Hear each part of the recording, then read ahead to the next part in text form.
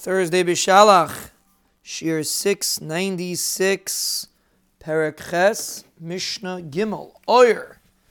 Kedei lases kamea. The amount of or is to make a kamea with it.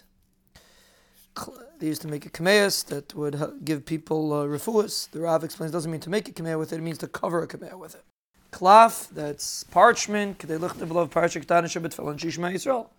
Enough to write the parsha ketana of tefillin, which is Shema Yisrael, and that's the shir to carry.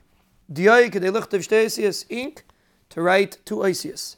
Kechayel, which is like a dye that used to put in the eyes, kedei lichal ayin achas, to be keichel one eye, because the word snuis, that used to cover the rest of their face and only leave one eye uncovered, and for them there's a benefit to only dyeing one eye.